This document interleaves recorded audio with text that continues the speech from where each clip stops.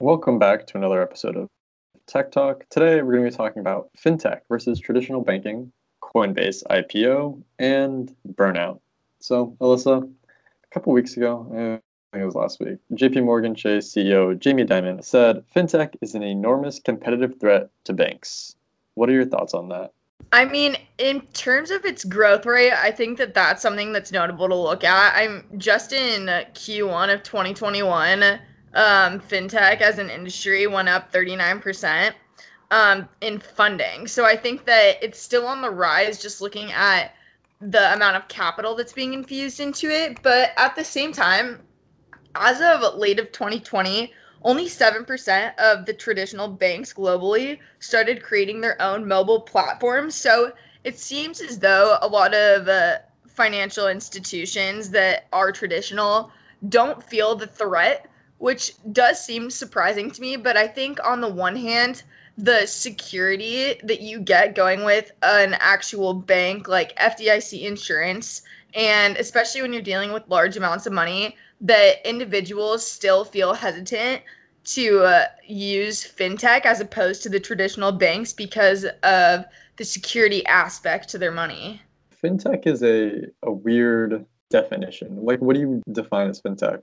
You think Apple is consumer electronics, consumer goods, but I could also just describe them as fintech because they were sitting on so much money, they decided to make up a credit card and start lending out money to their users. I think anybody who has an app interface to their clientele rather than going inside a bank, sitting down in your Wells Fargo, your Bank of America, is considered fintech.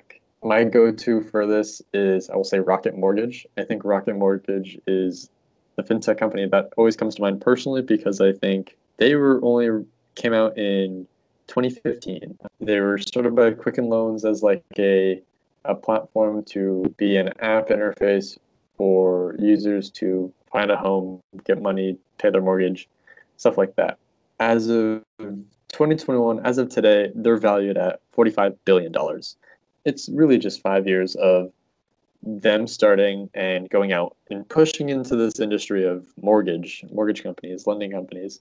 And in 6 years, 5 years, they've seen such incredible growth because their interface is very simple, very easy to use compared to going in and talking to someone. Because unfortunately, in today's world, we have incredibly short attention spans, and we've learned very poor communication skills when talking to people face to face because everything we do is through a technical medium of Skype, Zoom, phone call, text, all these messaging platforms.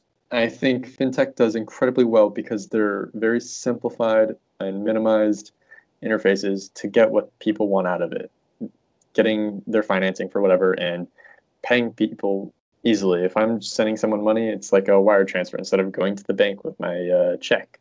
Granted, I think that with I think with Gen Z and millennials that they are pretty tech savvy. Honestly, I'm not a tech savvy person, and I don't know what percentage of this generation is tech savvy, but if there is a large proportion that is not, I personally do not like doing everything over a mobile interface and over my phone. I much prefer to go into a bank or get on the phone with a human to try to sort something out in my financials. And for me personally, I understand how not having to drive somewhere reduces time, but talking to a person, in my experience, is a lot more efficient, for me at least, than having to go through a mobile interface and try to understand all the technological components. And then I think there's also opportunity to make a mistake when you're trying to do it all yourself over a mobile interface as opposed to having an expert who's actually doing the transaction side of things for you, because not everyone goes to school to complete transactions in finance, and it's not as simple as I think these apps try to make it. It's a good thing they try to make it simple, but it's not as simple as it seems on a surface level. So having the expertise of a traditional bank, I just don't think you can get that currently with a lot of the fintech platforms. Like if you look at Robinhood and you compare how people invested in Robinhood versus going through a wealth management bank portion of a bank, it's a lot different in how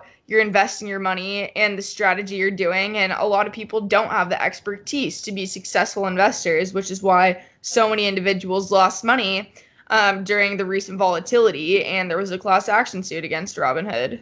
Robinhood being a fintech company, I think PayPal, Venmo, Stripe, they've done really well in process transactions. Whatever vehicles that traditional banking makes money off of, I think of 2% management fees. I think of 18% fees when you don't pay your credit card bill within the month or the 2 months period. And now it's you charge 0%. Now it's we do 0.0001 off of whatever transaction you've just made. And the zeros behind the decimal place start to stack up. Fintech is very disruptive, and I think Jamie Dimon of JP Morgan Chase is very smart as well. I won't discredit him being working at a traditional bank, but I think he knows what he's saying when fintech is going to disrupt traditional banking and everything else along with it. It already has been. I think that if it actually becomes a threat, that big banks will just transition to having a mobile interface. And there is something to loyalty with banks. And I think that people are typically pretty loyal to the banks that they use frequently. Like if we're thinking about bulge bracket banks like Bank of America and Wells Fargo.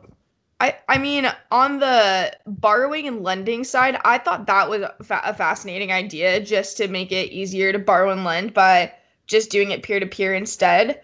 But when you look at the rates, the interest rates for a lot of these loans in fintech, they're like significantly higher. So one of the biggest companies I would say in the peer-to-peer lending services is called Funding Circle. And granted, that's more on the business side as opposed to individuals needing money, but it's typically lending to small and medium-sized businesses, pooling money. But for Funding Circle, the cost of the loan is typically like your interest rate that you're going to have to pay back at is in the range of 7% to 33% per annum, which is like, I think, extremely high compared to traditional banks. And in terms of the competitive landscape between traditional banks and fintech, I think that traditional banks are kind of dipping their toe in the water, anything, through strategic ventures. So it's really commonplace now, I would say, for Fortune 500 companies to have essentially a venture arm of their corporation. And with that, they create a fund essentially to invest in complementary businesses, but businesses with too much risk to fully acquire them. So they get those minority stakes. And you've seen that across the board with Bank of America and Wells Fargo and all the big banks. You really see them in terms of their investing history, and they're investing in getting these minority stakes in startup fintech companies. And I see in the future, if those companies end up being successful, that the bigger banks would just end up fully acquiring them, buying them out entirely, and putting them under their brand to mitigate the competition. So I think that's the direction it'll go in. So I'm going to say, shifting into our next conversation on like Coinbase IPO, it kind of blends in pretty well. Coinbase had a direct listing, and that skips the middleman of Wall Street. And I consider Wall Street a bit of traditional banking in terms of JP Morgan, Goldman Sachs, and they don't go through big banks to give them their shares to list out. They just do it themselves. They just say, all right, here are shares we are willing to sell, or here are shares we're willing to raise capital with. And them doing that, skipping Goldman, skipping JP Morgan, doesn't allow Goldman or JP Morgan to get money in the middle. And so in terms of being able to skip the middleman there, it's not like a deliberate, like, hey, we're taking down traditional banking. It also helps the company IPOing, but This is fintech literally skipping traditional banking and saying, we don't need you.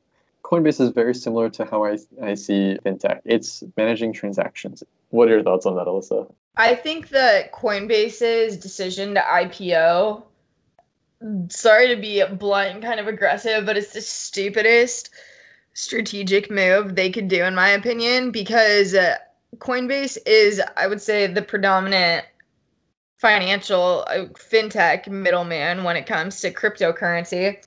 I've heard from a friend, speaking on behalf of a friend, I remember in high school that many individuals would use Coinbase originally when it first started gaining traction, use it to purchase fake identification and use it to purchase things in the gray market, essentially. And I think that while cryptocurrency is changing in terms of its use, it's especially being used for as an investing purpose, to be honest, and as a transactional record in some industries.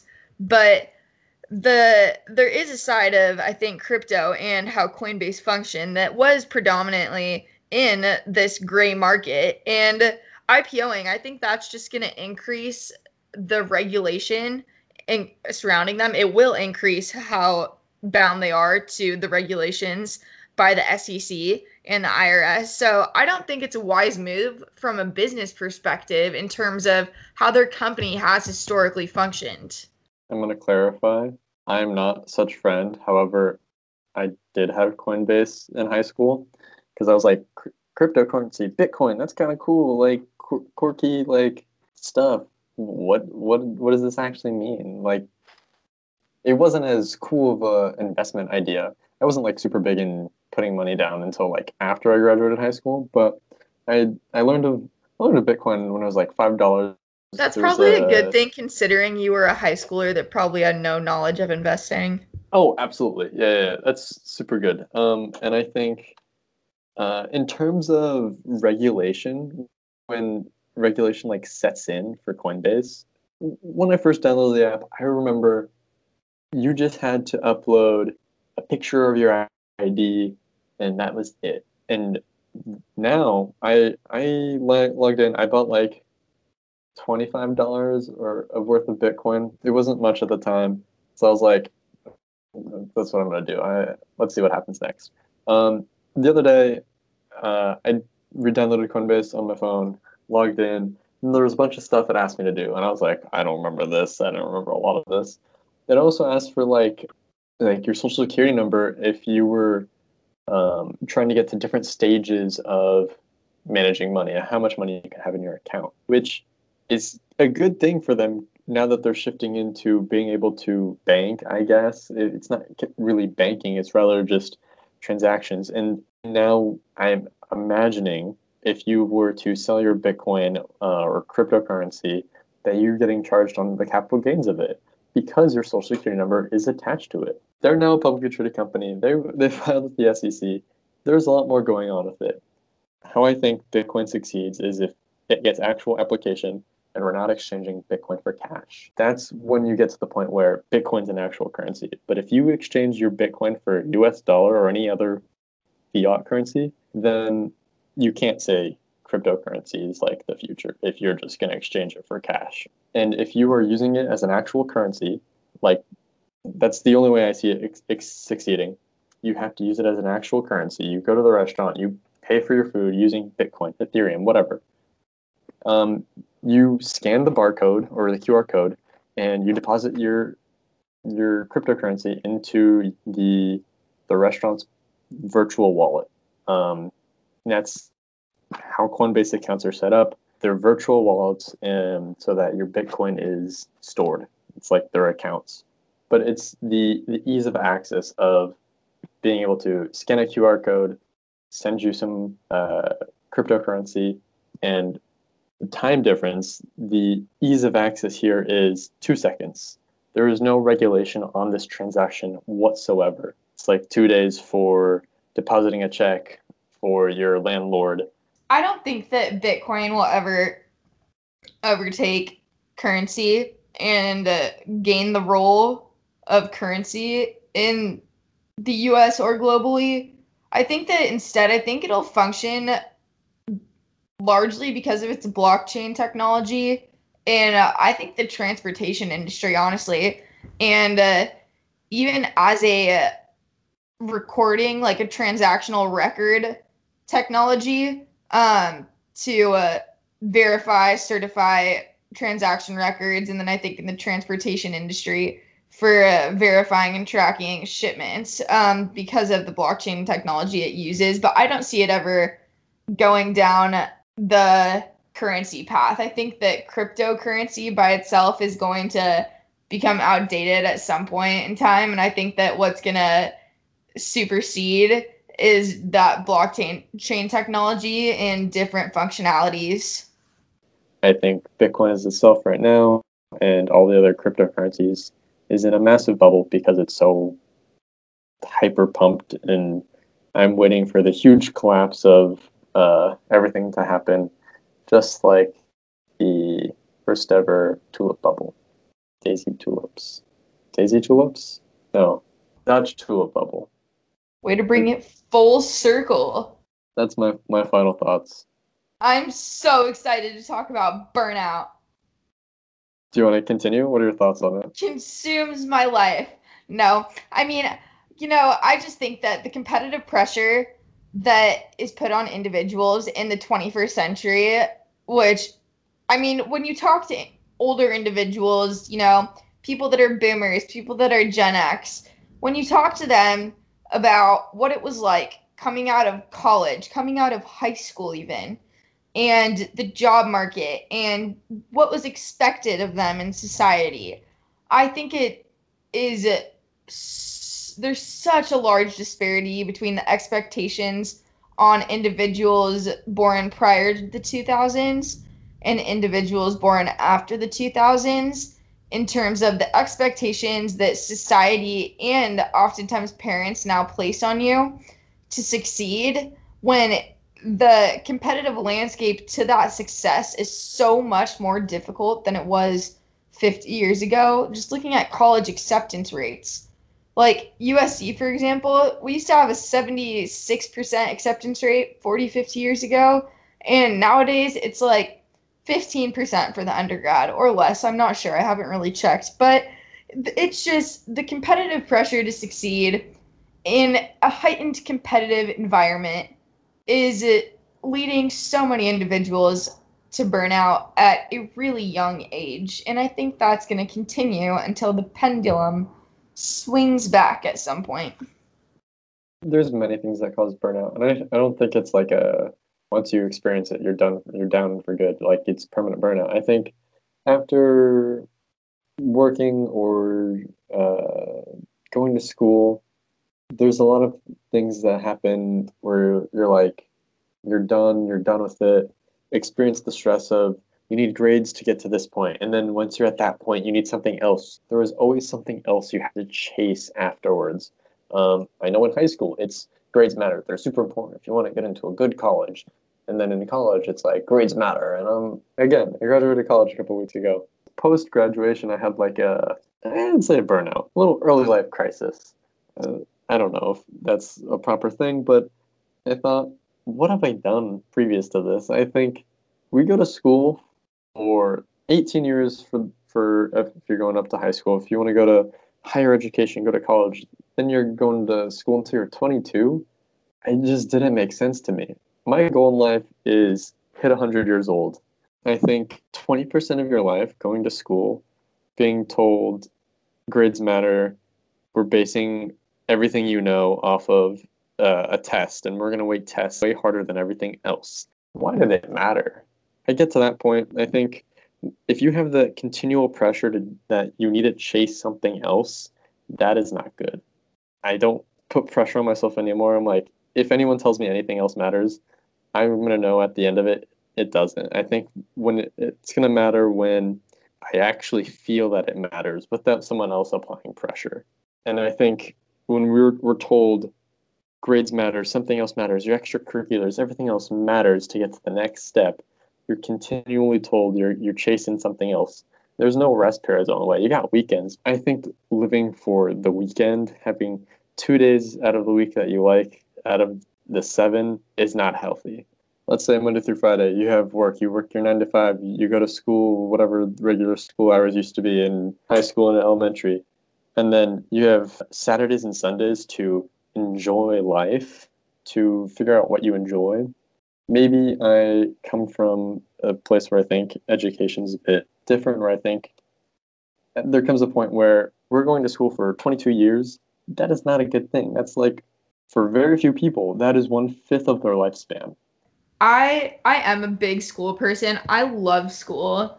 And honestly, I think I'd be happy just being in classes for the rest of my life. Like if there was no grade attached to a class, I think it'd be fascinating to just be in some utopian universe where you just learned for the rest of your life about different subjects. But for me, I think that college and education functions not only as, this standardizing system to rank you against other people going into the job market, but I think that it does contribute to growth as well on a personal level, that I don't think I would be successful in the professional landscape, especially, well, in law, of course, you have to have a law degree for most places, but I don't think that I would be as business savvy or have the people skills in professional development if I didn't go through a university system first. I think a lot of people do benefit from school, and I'm not going to say I didn't, but I will say the value that we've placed on school has been, when you're younger, like when you're told college matters, you got to get good grades for college, you think, damn, school must be super important, and I want to learn a lot from it. And you get there. Now I'm looking back and I'm like, I don't think I learned too much. I'm not to belittle people who struggle with school, but I was like, this seems super easy. I feel like if I were to been asked this question, I would have known to do that. There were times where it's like, oh, this is a new way of thinking about things. This is something new to me. This is another thing that's pretty cool. One of my roommates, he said, this had been really cool, but I feel like I talked about my feelings way too much in these classes. That is kind of not too important. That is a interesting way to put it. 4 years of it, the scale at which it was overhyped to me. The value that it provided was overhyped to me. And I get that is different for everybody. And I hope it actually is. I know that it does actually help people way more than it will have helped me. I felt like I didn't have anything else under my belt, experience-wise. Because when you're looking for jobs, you're always being compared against everybody else. Which, once you start doing that to yourself and comparing yourself to everybody else, that's when it hits hard. Because you think, damn, we went to school. I didn't care about grades too much. Once I realized they meant nothing. If anyone looks at your grades, it means they have no idea what they're actually doing. They think, oh, everyone else values this, we should value it too. Basing anything off of grades is bad. And this is going back to the burnout, where it's like you're putting too much pressure to value grades. I've had many conversations with friends who thought grades are the only thing that mattered, and I get to the point where I don't think that way. I think if you value grades to such a high level, you're going to experience that burnout. You're going to experience I need to chase this, I need to chase this, I need to chase this. When can you stop and take a break? When can you stop and look at your surroundings and enjoy what is life around us? We're not here forever. I think that's why it's so important to go down a career path and find a job that you love doing. I think that that's the key to not burning out, because going through undergraduate school and then going to law school, for me, it's like it does have that feeling. It's like you're always killing yourself to attain this success later on. And it's like everything you're doing to kill yourself to get that success later on, I don't think it's worth it if whatever you want to do afterwards, you're going to be doing the same thing and you're never going to be happy just doing what you're doing. And to be honest, I do love school. Like, I'm just kind of I don't know, book nerd, intellectually curious person, I think. So I really like school. And there are times where, you take classes like Russian art history, and I'm like, why am I killing myself spending 10, 15 hours just within a 2-day period studying for some quiz in this class that's not going to matter at all? But I think that there is something to education where it forces you to learn about things that you wouldn't otherwise learn about, which, aside from the grading, I think broadens individuals' minds a lot and allows people to see other perspectives, which clearly is important in the current political and fake news landscape. But I think that always working towards something and never being content is not the way to go about it. And going into a career that you love, I think, is the key to feeling like all that work and always working for something else. You don't feel that because you love what you're doing in that career path, regardless of where you're at in it. Absolutely. I think that was the point I kind of missed when I was just saying, where you have to be content with what you're doing. And I will say also, I'm one person. That doesn't mean people can't enjoy school. And I didn't enjoy school. I'll be honest. I'm like, this is kind of a waste of time. I wish I was working. I wish I was learning on the job or something like that. And I think I find more contentness with that, or more happiness in that, because I feel like I'm actually doing something instead of sitting in a classroom or sitting at my computer just staring at things. There's probably people in the middle who are content with both, but I was not content with school. I'm very content with working. And I think it's going to be cheesy, but if you love what you do, you never work a day in your life, is absolutely true. I don't think it's true. It's not true, because you're going to have days in almost any career path, with the exception of artsy career paths. And, even in artsy career paths, I think that this would be like it. But in like white collar careers, you could love what you do. Like, you could love your job as an attorney. My dad loves his job, like, never wants to quit. I think he'll work till he dies. But regardless of that, even if you love your job, you're gonna have days, especially in the early side of your career, where you're doing something you don't want to do. And you're gonna be like, your boss gives you this busy work or whatever, and you're like, this is not what I signed up for. I don't want to do this. This isn't the job I want. I want to be higher up, so I have more control and autonomy over what I'm doing, the cases I'm working on. I think that there's points in every career where you're going to do something that you're not stoked about, but that's part of being a professional, I think, and an adult and having to work in the real world. That's when it gets into, there's going to be 2 days out of the week that are bad out of the 7, instead of 5 days out of the week that are bad out of 7. If your best days are Saturday and Sunday, that's messed up. A couple weeks ago, like for a good 4 or 5 months, my favorite days were Monday through Friday. I would say I was very ambitious to look at numbers go up and down as stocks are moving, and I was like, Monday through Friday, that was fun. I get to see my account go up, I get to see it go down, and I was happy both directions. I was super happy with that. Now we're talking about burnout, because I was feeling burnout. That's why we wanted to talk about burnout today. And I think you got to get to the point where more days are better than they are worse. And yes, if you are working your way out, I think whatever job I find next, it's not going to be all 5 days of the week are going to be fun. But I think the less amount of days that are bad, the better the job is, the more happy you are with life, the more content you are. That's awesome. That's what I want. That's why I think if you love what you do, you never work a day in your life. It's cheesy, not explicit metaphor, but I abide by it. I think that's pretty fun.